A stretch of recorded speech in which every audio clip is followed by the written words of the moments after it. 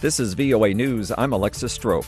U.S. officials reacted with concern at the news of civilians killed while trying to get humanitarian aid in Gaza. VOA's Jeff Custer reports. Speaking to reporters as he left the White House Thursday, U.S. President Joe Biden said they were still gathering information on the incident, and as he understood it, there were two versions of what happened. U.S. Agency for International Development Chief Samantha Powers, who was in the West Bank Thursday, said regardless of the circumstances, the incident should never have happened. I know investigations are underway to find out exactly, again, what happened today.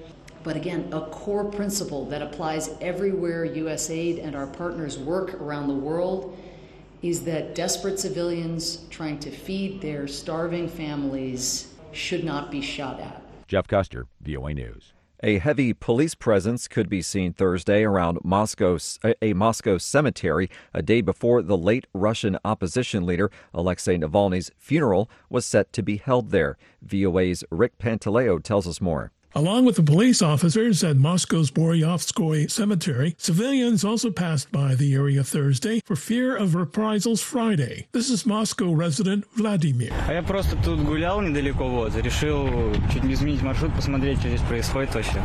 I was just taking a walk around here and decided to change my route and check out what was happening here. I see plenty of police around the cemetery. It's rather strange. I've never seen such a thing. It's unusual. It's like they're on edge. A spokesman for Navalny's family said the funeral of the opposition leader, who died earlier this month in a remote Arctic prison, will take place Friday at a church in Moscow after several locations declined to host the service. Rick Pantaleo, VOA News.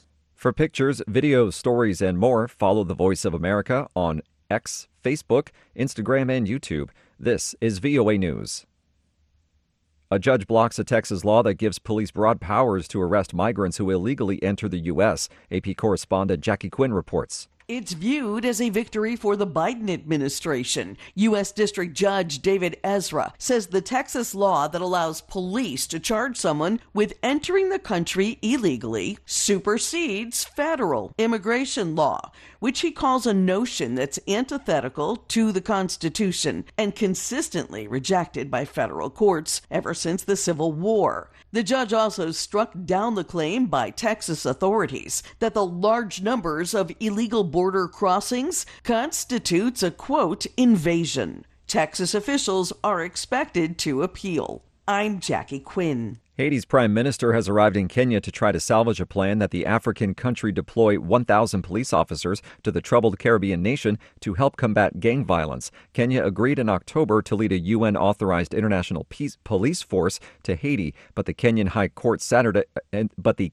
Court in January ruled the plan unconstitutional in part because of a lack of, quote, reciprocal agreements between the two countries. The office of Haitian Prime Minister Ariel Henry says he's traveling at the invitation of Kenyan President William Ruto to, quote, finalize modalities for agreements between the countries on the deployment. It's not clear if the agreements can circumvent the court's ruling. AP Washington correspondent Sagar Meghani reports Defense Secretary Lloyd Austin is on the defensive as House lawmakers question why his hospital stay last month was kept from the White House for days. Defense Secretary Lloyd Austin admits the Pentagon screwed up by going days without telling the White House he was hospitalized last month. But at a House hearing, Austin was adamant. There was never any lapse in authorities or in command and control. At all times, either I or the Deputy Secretary was in a position to conduct the duties of my office. Austin says the Pentagon's made changes to improve the notification process if he has to transfer duties again.